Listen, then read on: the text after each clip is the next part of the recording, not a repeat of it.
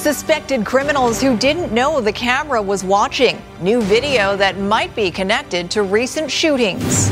BC passes a grim COVID milestone. Now we have over 1,010 people who have died from COVID-19 in British Columbia. The latest on the pace of vaccinations. And the tragic loss of the language keeper. He would make you want to learn. He would make you curious about the language. How Harry Lucas devoted his life to preserving his coastal identity. You're watching Global BC. This is Global News Hour at 6. Good evening and thanks for joining us. We'll get to those stories in a moment, but first, a Vancouver police officer is off the job but still on the payroll after an extensive investigation has left him facing theft, breach of trust, and drug charges. And it's not the first time he's faced troubling allegations. As Romina Dea reports, Constable Neil Logan has been in the news before, accused of assault. This is completely unacceptable. I'm very disappointed by the conduct of this one member. One member with a track history of trouble. Vancouver Police Constable Neil Logan, a 12-year member of the VPD, is now facing 7 charges: theft, breach of trust, and possession of drugs after an 8-month-long investigation by the VPD following a workplace incident. I'm limited in what I can say. During the most recent investigation, police say one of Logan's alleged associates, 20-year-old Dilpreet Cooner of Surrey, has also been charged with 4 drug trafficking-related offences. The VPD say Logan is not connected to a gang. It's not the first time the constable has made headlines. Grossly use of force as a police officer. Logan has been the subject of 2 OPCC complaints. Vladimir Chaikun, an engineer, claims he was beaten and bruised from his head to his toes, literally, in 2016, after Logan and his partner attended the Chaikun home for a wellness check. Eventually, he turned and smacked me across the side of my face while I was still driving. Logan's ex-girlfriend came forward with allegations of abuse in connection to a 2017 incident. While the couple was on vacation in the U.S., no criminal charges were laid in these 2 incidents. Fast forward to 2 months ago, when Logan was charged with assault and uttering threats in an alleged domestic violence-related case from Surrey, dating back to 2014, say police. With all the other police officers that are performing exemplary on a daily basis, I can assure you that those that do stand out, those that are breaking the law, that come to my attention, are addressed with as expeditiously as possible, and we work within the laws that we have. Logan is still a VPD member, but he's currently not on active duty. He's been suspended with pay. The criminal matters and subsequent Police Act investigation will have to run their course before a decision could be made on Logan's future with the VPD. Romina Dea, Global News. New security video tonight shows the torching of a car believed to have been used in one of 2 shootings over the weekend. As Grace Key reports, 5 young men, including a 14-year-old boy, have now died in this latest explosion of gang warfare. Coquitlam RCMP say it's unclear if their latest shooting has any connection to the Lower Mainland gang conflict. But Global BC has obtained surveillance video that shows all the hallmarks of a gang-style shooting. The timestamp shows 2 cars pulling up at the 3500 block of Gislason Avenue at 12:49 a.m. Sunday. 13 minutes later, just a few blocks away at Kingston Street, RCMP find a man with gunshot wounds. Witnesses say several suspects were seen speeding off in a car. Back at Gislason, a third vehicle pulls up at 1:02 a.m. At least 4 people pile out. They take off their jackets and toss them into the car. They pull out a couple of gas cans and take off what appears to be bulletproof vests. As the passengers head into the 2 waiting cars, one man is seen trying to repeatedly light something. He tosses it, and the vehicle goes up in flames. As it continues to burn, he jumps into one of the waiting vehicles, and just 2.5 minutes after arriving, they're gone. About an hour earlier, 28-year-old Dilraj Johal was found shot to death in his Richmond condo. Police believe his death is part of the area's ongoing gang war. There have been 5 fatal shootings in the Lower Mainland within 2 weeks, all connected with gang activity. If nothing else, these latest acts of violence should burst the false bubble of allure of gang life. There is no security or longevity in the lifespan. Death, jail, betrayal are the only certainties. Back at the Coquitlam car fire, a global camera spotted a bullet at the scene after the car had been towed away.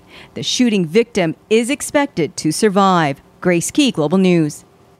Well, 3 days of COVID-19 numbers in BC, and while we have now surpassed 1,000 deaths, there is reason to be optimistic. Let's take a look. We have 1,475 new cases, with the average daily total now below 500.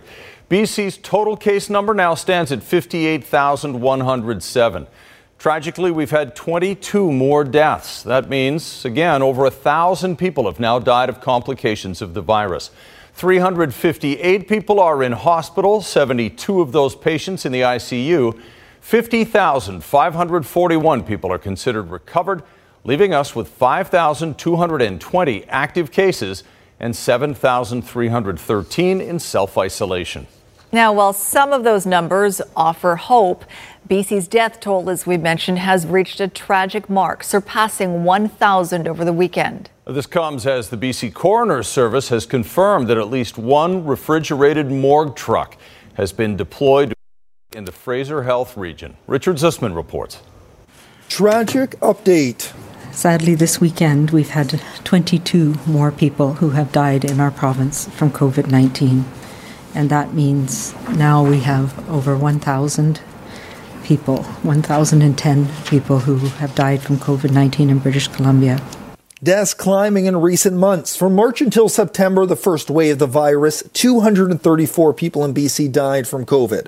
In October, there were 28 deaths. Then the surge. 176 deaths in November, 560 in December, and 109 so far in January. The deaths spreading mainly through long-term care homes. In October, there were 25 long-term care homes with COVID cases, and deaths in just 5 of them, with 2 homes registering 10 deaths or more. Now look at the outbreaks current as of last week. 43 homes impacted, 30 of them have had deaths, 15 with 10 or more. It is a reflection of the increased transmissibility of this virus at this time of year. The seniors advocate once again calling for staff at long-term care to be tested before going to work, something similar to what's happening with the NHL or the film industry. We need to be asking why we are not using some of the tools in the toolbox that might allow us to pick up some of these positive cases. We have been absolutely looking at all of the options. But in Fraser Health, there are some morgues in the red zone at 80 to 85% of capacity. And in Fraser Health, they have now used a refrigerator morgue truck instead of existing space. Even though they're extraordinary expansion facilities that we don't normally use, they're being done with a level of thought, which means that we're not going to cause harm, either physical, emotional, psychological, or whatever. Efforts being made to stop the virus that has already caused so much harm, not just to the 1,000 dead, but the uncountable more impacted by these deaths. Richard Zussman, Global News, Victoria. And Keith Baldry joins us now with more on the numbers. Keith, we are seeing a dip in overall new cases, but they are going up in some areas. And as we've seen in some of these other provinces, the situation can turn on a dime. It can turn very quickly. In fact, what we're seeing is a bit of a geographical change in where the virus is spreading by the most numbers. For months and months, from the beginning of the pandemic, about 90% of the daily cases are in Fraser and Vancouver Coastal. That started to change in mid-November. It's accelerated in recent weeks. Take a look at the breakdown of the 1,475 cases over the weekend. Again, Fraser Health now, for only the second time since May or June, has it dipped below 50% of the cases overall. In Vancouver Coastal, continues continues to track around at 20%. But what's alarming is the interior and the north, because of the low populations there. Statistically, they have a per capita situation that's far worse than anywhere else in the province. Vancouver Island continues to show a bit of an uptick as well. Dr. Bonnie Henry, again today, saying the high case numbers we're seeing, even though we're flattening the curve, it seems, in Fraser and Vancouver Coastal, doesn't mean we're out of the woods yet. We could be in a situation that is now in Quebec and Ontario, which is very grim and very serious very quickly if we don't keep the pressures up and obey public health measures. Here's Dr. Henry. This is such a critical time. I get so challenged with it because I know how tired we are, and we hear these stories about, politicians in other provinces going off on vacations and things, and thinking that it's not serious enough. But we know what we need to do here in BC, and we know that we can get these down even further. We watch what's happening in Ontario and Quebec and next door, and where hospitals are getting overwhelmed again. We need to keep holding our line here in BC. Now, if you're wondering what's happening in Ontario and Quebec, a reminder, Quebec is so serious they have an 8 p.m. curfew. The death rate there is 5 times that of BC on a per capita basis. Ontario, new modeling suggesting they could be having 6,000 cases a day by the end of this month and 100 deaths a day. And again, overwhelming the ICU system there in terms of not having enough beds to treat people in ICU by the beginning of February. Very terrible situation, which shows you can't let up the pressure in BC. All right. Good. Fair warning to all of us. Keith, thanks very much. Well, there's growing concern tonight about Dr. Bonnie Henry's decision to extend the period of time between shots for those getting the COVID-19 vaccine. Under the current plan, British Columbians will be waiting as long as 35 days between shots. But as Catherine Urquhart reports, the province's top doctor says science is on her side. As some British Columbians receive their first COVID-19 vaccine, more questions are being raised about the province's decision to alter scheduling by delaying second doses. As nurses, we follow science and we follow evidence. We give medications out every day, and we read very closely product monographs that tell us how to administer medications. And so nurses are questioning why they would be deviating from this schedule. Also concerned, the doctors of BC. They told Global News, "We are meeting with government, including the provincial health officer, to discuss the vaccine rollout schedule and some of the issues that have been raised, including supply, priority groups, and the interval between first and second shots." Dr. Bonnie Henry is strongly defending the decision to delay second doses and get more people vaccinated. The protection from the vaccine at 2 weeks after the first dose was 92.6% for the Pfizer vaccine and 92.1% for the Moderna vaccine. That is, quite frankly, amazing. Pfizer calls for a second dose in 21 days. Moderna's second vaccine is due 28 days after the first shot. The U.S. Food and Drug Administration warns that suggesting changes to the FDA-authorized dosing or schedules of these vaccines is premature and not rooted solidly in the available evidence. These trial data also show us that the people who were in the Pfizer vaccine trial received their second dose from day 19 to 42, and the Moderna trials, they received the second dose day 21 to day 42, and there was no difference. Will BC's doctors and nurses be sold that it's okay to delay that second vaccine? Some convincing clearly still needed, along with more information. Catherine Urquhart, Global News. Well, it appears more Canadians are clamoring for an injection. A majority are eager to get the COVID-19 vaccine, transitioning from a place of caution to one of optimism, according to a new poll by Angus Reid. Our Ted Chernecki breaks down the numbers and what it all means in our fight to get herd immunity. Health authorities and government leaders could use a shot in the arm these days because their approval rating from the public is falling, as the desire to be vaccinated is climbing. In September-October, only about 40% said they would get vaccinated as soon as it became available. Now it's 60%. people have now gone from, hey, it's great that you've ordered vaccine and it's coming, but I'm not sure if I want it, to where is my vaccine and why is this taking so long? That change in willingness is up 12% nationally, 7% in BC. But in Alberta, public acceptance hasn't moved at all, despite it having one of the higher infection rates in the country. We're not seeing a significant change in the number of people who say they won't get it, who now say they will get it. So the net number, or the overall number of people who say they won't want to be vaccinated, hasn't really budged. The blue bars in this chart represent the public's approval of the government's vaccine rollout. The red bars represent how much of the vaccine that's already been delivered has actually been administered. At the time of this survey, about 40% of the available vaccines remained in storage. BC, frankly, could be doing better in terms of distributing the vaccine that's been delivered to them. It's far from 100% at this point, and we know that rollout across the country and in lots of provinces has been perceived to be a bit clunky. If residents are impatient now, just wait. The province is saying it will have received 450,000 vaccines by the end of February. Sounds like a lot, but that's less than 10% of the population at 1 dose per person, and the prescribed 2 doses knocks that down to less than 5% going into March. Ted Chernecki, Global News. A Vancouver-based COVID-19 nasal spray will soon be tested, but not here. Sanotize has created a nasal spray that shows it can stop COVID-19 from spreading throughout the body. The spray will have its first clinical trial in the UK on Tuesday. Studies have shown that nitric oxide is designed to prevent the virus from passing through the nose and into the respiratory system. However, it does not give 100% protection against COVID-19 and is instead supposed to be used like hand sanitizer, but for your nose. We call it the hand sanitizer for the nose because this is really what it is.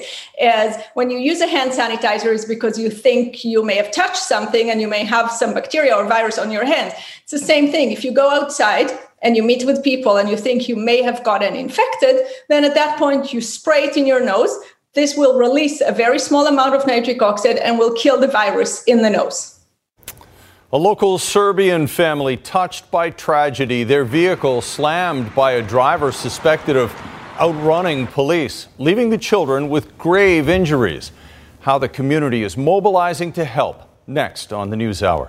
Impeachment ultimatum, the latest on the battle in Washington, D.C. to remove the president from power. That's coming up on the NewsHour. And talk about timing, the amazing coincidence that comes with the Okanagan New Year's baby. Later. Right now, though, the Serbian community is coming together to support an innocent family devastated in a crash caused by a vehicle trying to run from police. They are recent immigrants to Canada, and as Andrea McPherson shows us, the crash has altered their lives forever. A horrific crash along the Coquitlam New West border on December 27th has changed the lives of a family of 5 forever. The youngest, 9-year-old, she's able to take a few steps. She's communicating very slowly. The 13-year-old is in a wheelchair. The Savick family was inside this Kia Sorento stopped at an intersection when a Dodge Charger allegedly evading a traffic stop slammed into their vehicle near the Brunette eastbound exit. The Kia flipped upside down. The Dodge ended up in the ditch. Several ambulances transported the family to hospital. Their 15-year-old son ended up with a broken arm and head lacerations, but their 9- and 13-year-old daughters are still in poor shape. The children have sustained serious injuries that will, for the rest of their life, affect them through no fault of their own. The family immigrated to BC from Serbia just over 3 years ago. They're very active in their church and folklore dance community. The community has now banded together to show their support with the goal of collecting $100,000 through an online fundraiser. Currently, the parents are unable to go to work. They need to be with their kids in the hospital 24/7, and this is just something that we as a community can pull together for them. The prognosis for the 2 sisters remains day to day, and there's no estimate of how long they will be in hospital. They're very thankful and grateful for the generosity and the support from the community. The BC Independent Investigations Office has been called in to investigate to determine if RCMP actions played a role in the crash. Andrea McPherson, Global News. Just ahead, another anti-mask outburst caught on camera. I've been a good, loyal customer to you. The customer's vile rant and the devastating impact on the business owner. But first, with two big restaurant dates coming up, the plea to the provincial health officer. Good evening. All but northbound traffic blocked here because of a two-car crash in Vancouver, right in the middle of the intersection of Broadway and Renfrew. Take Grandview Highway instead. Kermac Collision and Auto Glass provides no-cost windshield chip repairs with your insurance coverage, and Kermac donates 100% of their income from chip repairs through Kermac Cares for Kids. I'm Trish Jewison in Global One, high above a two-car crash in Vancouver. The owners of some of Vancouver's most well-known restaurants have fired off a letter to Dr. Bonnie Henry about her last-minute order to end liquor sales and close up early on New Year's Eve. The group also is asking BC's top doctor to consult them first before making an 11th-hour order again. It's a hangover from New Year's Eve, still causing headaches for BC restaurants nearly 2 weeks later. We're losing thousands of dollars a month, and that New Year's definitely didn't help. It was a significant blow to the plan. An order with little more than 24 hours notice to stop liquor sales by 8 p.m. on New Year's Eve not only caused seating cancellations and lost revenue. Restaurant staff say they became the focus of customer frustration. They sort of dug in their heels and saying, we've had a lot of faith in the process until now, but this one I'm not buying. And so we felt a lot of pushback. Now, 13 prominent BC restaurants are asking Provincial Health Officer Dr. Bonnie Henry for an apology and commitment towards better communication. It could have been avoided if we had even known 3 days in advance. Hey, you know what? 8 p.m. liquor sales are off. 3 days, we would have said, okay, time to shift gears. Let's call our customers. Let's plan this out. Right after New Year's, Dr. Henry said restaurants should not have been surprised that there were signals. Stricter measures were always a possibility. We can't pick up on signals. We can't run a business and make business decisions on signals. This time, still no apology, but a different explanation. That was done at short notice because of the issues that arose, and I needed, we had an imperative to take some action knowing what we knew. Restaurants are making it clear they can't afford a repeat of New Year's Eve. A lot of us restaurants aren't going to survive if we have to keep working like this. I've committed as well to having a discussion with them about coming events over the next coming months. With Valentine's Day offering the next big boost for business, without better communication from the province, the relationship with restaurants might really be on the rocks. John Hua, Global News. A Kelowna restaurant owner is sharing her frustration at the increasing number of verbal attacks her staff is facing because of COVID-related rules. Global's Jules Knox shows us what was caught on camera and what to do if it happens again. I've been a good, loyal customer to you. I've been a good, loyal customer to you for so many years. A COVID confrontation at Kelowna's Frankie We Salute You restaurant. A customer upset her name and number are written down for contact tracing. Can we remove the number from your guys' database right away? Okay, good. Yeah, great. Just please don't yell and argue with me. Nobody's yelling at you. You need to relax. Nobody's yelling at you. Okay, yeah, I will leave. And this is going on Facebook. Restaurant owner Christina Skinner says when the customer came in, she refused to wear a mask and was ranting about COVID conspiracies. And then on her way out the door, she told me that she hoped my business would fail and that she hoped I died of COVID. The restaurant owner says the customer went on to post the video online and then launched a hate campaign against her on social media. I like to think I have pretty thick skin, but I've never seen anything like this before. This kind of behavior and the frequency of this behavior is very, very new, and it's wearing me down. The Downtown Kelowna Association suggests that businesses should call the non-emergency RCMP phone line if customers won't follow COVID protocols or leave. That's the biggest thing we can do is call the police and have them settle these things because, quite frankly, business owners and you and I, we're not equipped to deal with that kind of thing. I've had to walk over here and ask her to remove my number, and now she's telling me that I'm yelling because it's taken that long. The customer in question told Global News that she would be speaking with her lawyer and wasn't available for an interview on Monday. Say goodbye. Say goodbye. You're going on Facebook. Bye-bye. Bye. As for Skinner, she's asking for the public's support, as many restaurants are already suffering business losses, and she says staff are simply trying to follow the rules.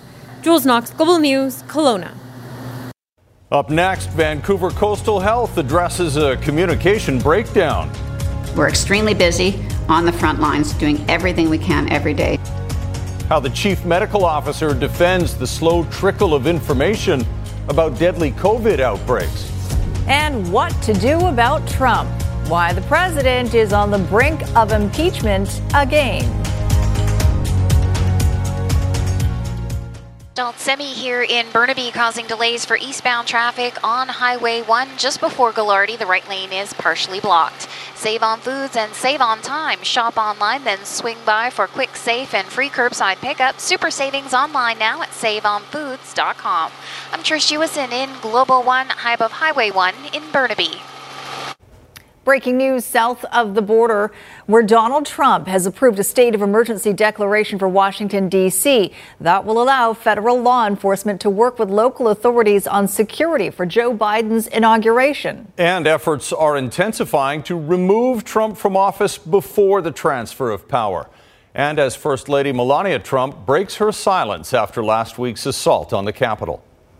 House Democrats now poised to issue a blunt ultimatum to Vice President Pence tomorrow, invoke the 25th Amendment to remove President Trump by Wednesday, or they'll make the president the first ever to be impeached twice. I think every day he's in office, he remains a real and present danger to the country. Pence, seen late today arriving at the White House, is said to oppose implementing the 25th Amendment. So Democrats today introducing a single article of impeachment accusing President Trump of, quote, inciting violence against the government of the United States. The charge right now reads in part, President Trump gravely endangered the security of the United States and its institutions of government. He therefore betrayed his trust as president. We have to stand up to this man who incited a violent riot at our nation's capital.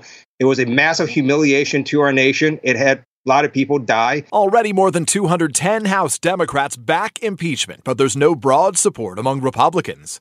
In the Senate, Democrats would need 17 Republicans to join them to convict and remove the president.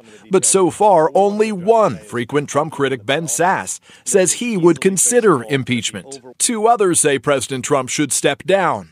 Well, I think the best way for our country, Chuck, is for the president to resign and go away as soon as possible. Many Republicans warn a partisan impeachment would further divide Americans. The Democrats are going to try to remove the president from office just 7 days before he's set to leave anyway. First Lady Melania Trump breaking her silence, expressing her condolences to the families of those who died and calling for calm. Our nation must heal in a civil manner, she writes. Violence is never acceptable. A potential Senate trial to remove President Trump would likely happen after he's already gone from office. But President-elect Biden tonight insists it would not interrupt his first 100 days. Can we go half day on dealing with the impeachment and half day getting my people nominated and confirmed in the Senate? So that's my hope and expectation. The Chief Medical Health Officer for Vancouver Coastal Health is speaking out tonight in the wake of controversy over COVID-19 transparency. Dr. Patricia Daly talked to Global's Linda Aylesworth about criticism over the deadly outbreak at Vancouver's Little Mountain Care Home and why the daily updates on cases at care homes have been stopped. It was late November when one of the province's deadliest COVID-19 outbreaks started to spread through Little Mountain Place, a long-term care facility in Vancouver. To date, nearly all 114 residents have tested positive and 41 have died. It was a bit of a shock to some members of the public when some of those numbers became public. It certainly wasn't our intent to hide anything. Even so, the fact it took many weeks before those numbers were released to the public led to criticism that Vancouver Coastal Health wasn't being transparent. But Chief Medical Health Officer Patty Daly says that with so much on their plate, it was a matter of prioritizing. Our priority is always to communicate with families, and with facilities, it's notifying family members when an outbreak has been declared, notifying each family if their family member has been diagnosed. Early on, the province did release daily updates on the numbers of cases and deaths, but that changed when they determined that those numbers didn't always align with what the families were being told. So a decision was made, and we supported this, that we needed to communicate with families, but not to provide those daily updates because it did lead to that anxiety. But now that not having those regular briefings seems to be causing anxiety, things are about to change. Last week, the ministry is now committed to, at least on a weekly basis, providing updates to the media on the state of the outbreaks in long-term care facilities as well, and we support that. In the meantime, Vancouver Coastal continues to look for ways to reduce the spread in long-term care, where 2/3 of COVID-related deaths occur. But it isn't easy. When staff become infected, they can be infectious to others 2 days before their symptoms start. So even in a facility that's doing an excellent job, there may have been an exposure in the facility. We can all help while waiting for the vaccine. By following public health guidelines, we reduce the amount of virus in the community. And if it isn't out there, it's less likely to get in here. Linda Aylesworth, Global News. Up next, the legend of Harry Lucas. It leaves a void in everyone's heart because the smile and the influence that this man had. The life of a BC linguist who kept a coastal language alive. And coming up in sports, the Canucks roster takes shape with one big name not on it. Tribute tonight to a pillar of BC's First Nations community who died on New Year's Eve. 80-year-old Heshquit elder Harry Lucas disappeared while traveling on his boat to visit his family. After an extensive search came up empty, his body was found by his granddaughter. Kylie Stanton talked to her about her personal loss and why Lucas's death is a blow to all BC First Nations. Yeah, he loved fishing this river. It's a loss that can't really be put into words, but instead is experienced. Close to the water, that's where I feel his presence. Harry Lucas died New Year's Eve. The 80-year-old Heshquit First Nations elder was last seen in a houset that afternoon, stocking up on supplies and fuel before heading out on his 22-foot skiff, destined for the village of Hot Springs Cove. When he didn't arrive, a massive search was launched, but only turning up debris from his boat. Hours later, his granddaughter, Kayla Lucas, took her dog and followed her instincts. We made it to the beach, and that's when I had seen my grandfather, and that image is stuck with me forever. After the initial shock wore off, Lucas jumped into action, pulling the body up onto shore, bringing him home. That's what his spirit needed, was to be found. But what's been lost is now rippling through the entire Nuu-Chah-Nulth First Nations. Lucas, a residential school survivor, was one of only 11 remaining fluent speakers of the Heshquit dialect. The language was his passion, and teaching it his calling. It leaves a void in everyone's heart because the smile and the influence that this man had on people, right? For Lucas, keeping the language alive took on many different forms. He volunteered his time working on the Language Revitalization Pole project. He was a translator for everything from BC treaty negotiations to tribal council meetings, and taught Heshquit classes through North Island University. You can use it in various sentences. In a sense, he was a bridge connecting the past to the present. Now there's genuine fear progress may be lost. It's an emergency. It's a call to action, and it's a reminder to all of those people that Harry taught to share that knowledge. With very little of the language written down and only 10 remaining Heshquit speakers, elders say this is a turning point, and there are no excuses. Every person has the ability to work on their language, and and to honor the memory of their old ones. These recordings are a place to start. I can just picture him. I'm gonna fly. Lucas's words and teachings captured here, a resource for the next generation, and a gift for all those who loved him. You can do it. Kylie Stanton, Global News. What a life. All right, time to check in with meteorologist Christy Gordon for a look at that forecast. More rain. More rain, in case you didn't know already. Yes, so I wanted to show you this. We did have at least one dry day over the weekend, and we've got more on the way, everyone. But we've got a series of systems. They all look like one big, long one, but it's a series of systems. So a southwest flow, so mild, wet weather expected through the next 36 hours. And that mild airflow is pushing right into the interior regions. Most areas in the Okanagan Valley just expecting rainfall, but that will shift in through the northern regions as well. So there is a risk of freezing rain, and that's in through the BC Peace River area, and that's when we get that warm air pushing up and over this cold air mass down below. So the rain falls through that cold air mass and freezes on impact. So Fort St. John, watch for freezing rain tomorrow morning. Slick conditions potentially on sidewalks and streets. We also have a rainfall warning for our region. Once again, North Shore, Northeast Metro Vancouver, up to 60 millimeters of rain by tomorrow afternoon, but we're still expecting more rain after that. It's not until Wednesday morning that conditions finally ease off across coastal regions, and it continues in the interior regions. Now, we talked about that mild flow. So yes, most areas just looking at rainfall, but the Columbia and the Kootenay region will still see snow overnight, and we're talking about 5 to 15 centimeters potentially before it transitions to rain during the day. So that mild flow right up into these northern regions. Prince George, a high of 5 degrees for you tomorrow, well above seasonal, and that's the case right across southern BC. And we will see a high of 10 degrees, 4 degrees above seasonal for our region. Periods of rain on and off, and we will continue to see that into the early hours of Wednesday, but things look up on Wednesday and Thursday with a bit of sunshine. All right, here's a look at your Central Windows weather window from today, looking out over Boundary Bay. Some people enjoying the windy conditions there. Thank you to Anne and Drew for that. So West Coast. Making the best of it, no doubt about it. All right, Squire joins us now with a look ahead to sports, and we're only a couple of days away from the Canucks' first game. That's right, Wednesday. And of course, they didn't practice yesterday because of a COVID issue. It was a false positive. Nobody has it on the Canucks. Okay, the Canucks' newest player arrived today, Travis Hamonic.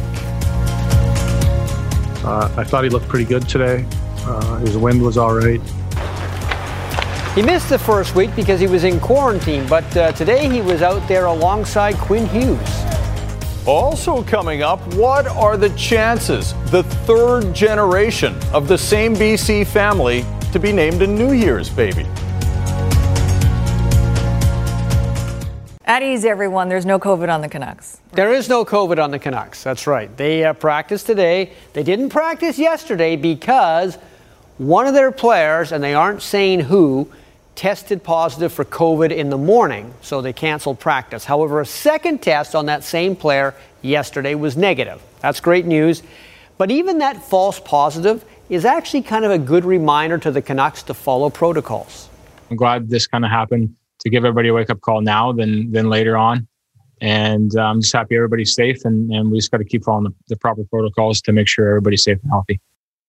Okay, today at camp, we saw the newest defenseman show up after being quarantined, and it was also waiver day for a handful of players. Jay was at the arena.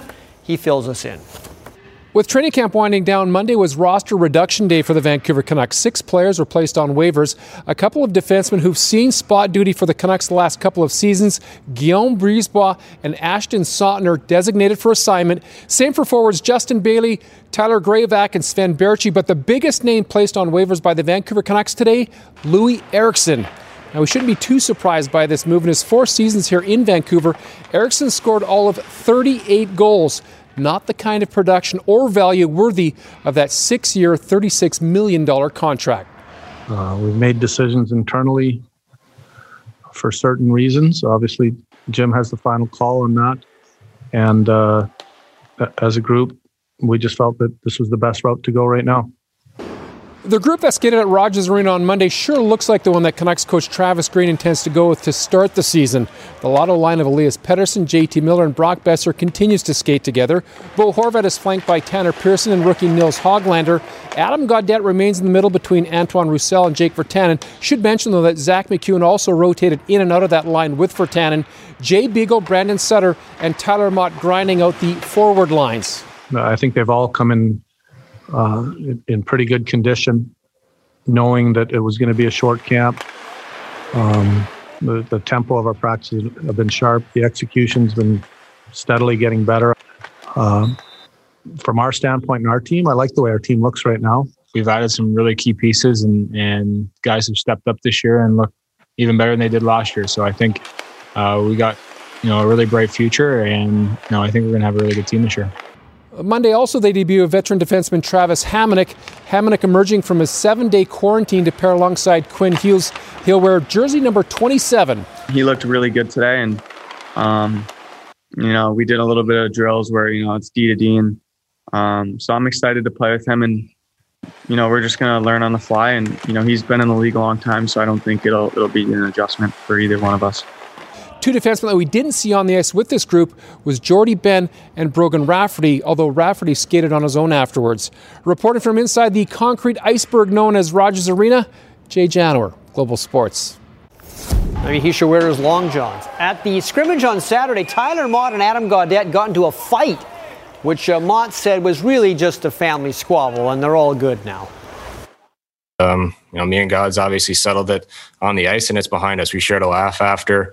It's obviously behind us now. We're looking forward to getting ready for the season. If you have competitive players on your team, there might be an occasional scrap in practice, and but the players are fine with it. After, it happens more than you think. Happens in here more than you think. The season is over for the Seattle Seahawks a week earlier than most thought. Certainly earlier than I thought. But maybe the loss to the LA Rams shouldn't have been surprising, because Seattle didn't look as good offensively down the stretch of the season as they had been in the first half of the year. We scored all those points early in the season. They really couldn't slow us down. And there was almost lost that it was just so consistently good. And then as we got down the stretch, it got hard, and the games got hard. So that you saw our style of play really got minimized some, that we can't let happen. I will share this with you, that we have to run the ball better, and not even better, we have to run it more. And I know the fans aren't real jacked about hearing that, but Russ knows it too. It's almost like they adjusted to the Seahawks, and the Seahawks didn't adjust to their adjustments. I think you're right. Yeah, thanks very much, Squire. Let's check in with Jay Durant now for a look ahead to Global News at 11. Jay? Thank you, Sophie. Coastal Health has issued another alert about a potential COVID-19 exposure at a Vancouver restaurant. It was at the Denny's on Southwest Marine Drive over a 2-week period. More on that coming up tonight. Now we'll have the latest on a crash at the intersection of Broadway and Renfrew in Vancouver that sent 4 people to hospital. Police say traffic in the area will be impacted for a while. Those stories and a lot more when you join us tonight at 11. All right, sounds good. Thanks, Jay. And when we come back, a BC family that's got way more than its fair share of New Year's babies. Believe BC, featured on Global News Hour at 6, celebrates the innovative minds working together to reignite business throughout our province. Believe BC, in partnership with Pacific Blue Cross, flexible small business health benefits for challenging times.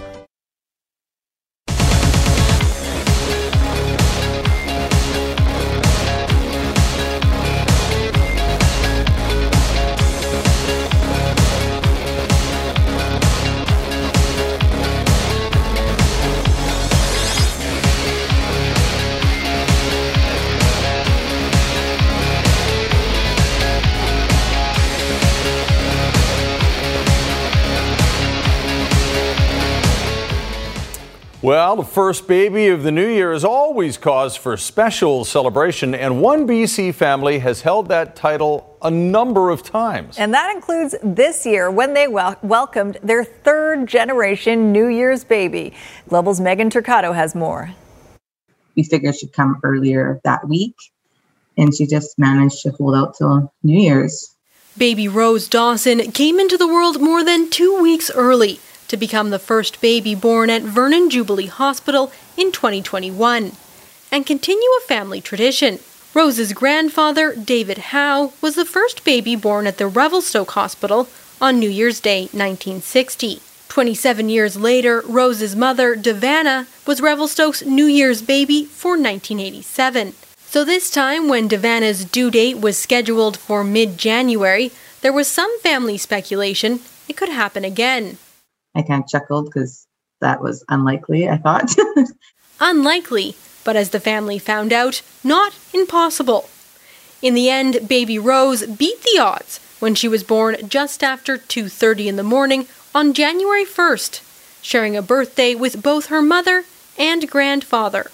It was pretty surreal. It was hard to actually believe that she hit that date perfectly, because the odds of it, and even though you want it to happen, I wanted her to share a birthday with me. I just, it was too coincidental. Hey, you gotta be kidding me. That'd be just totally crazy to have all three of us actually the first babies of the city if New Year's. That's just insane. Due to the pandemic, the happy grandfather has the opportunity to meet baby Rose, but the family is hoping by next New Year's Day, they'll be celebrating their shared birthday together. Megan Turcato, Global News, Vernon. Oh, happy birthday, Rose. And they'll never forget. And everybody else. Yeah. Birthdays, right? Exactly. Easy to remember. All right, final word on the weather, Christy? Well, once again, rainfall warning in effect. Metro Vancouver, so the North Shore, northeastern sections, we're expecting up to 60 millimeters by the afternoon hours tomorrow. So tomorrow's certainly a wet one, but good news, it looks like it'll ease off by early morning hours on Wednesday, leaving us with a couple of days of sunshine. Holding out for Wednesday, Thursday for sure. Thanks, Christy. And thank you for watching. Have a great night, everybody. Good night, all.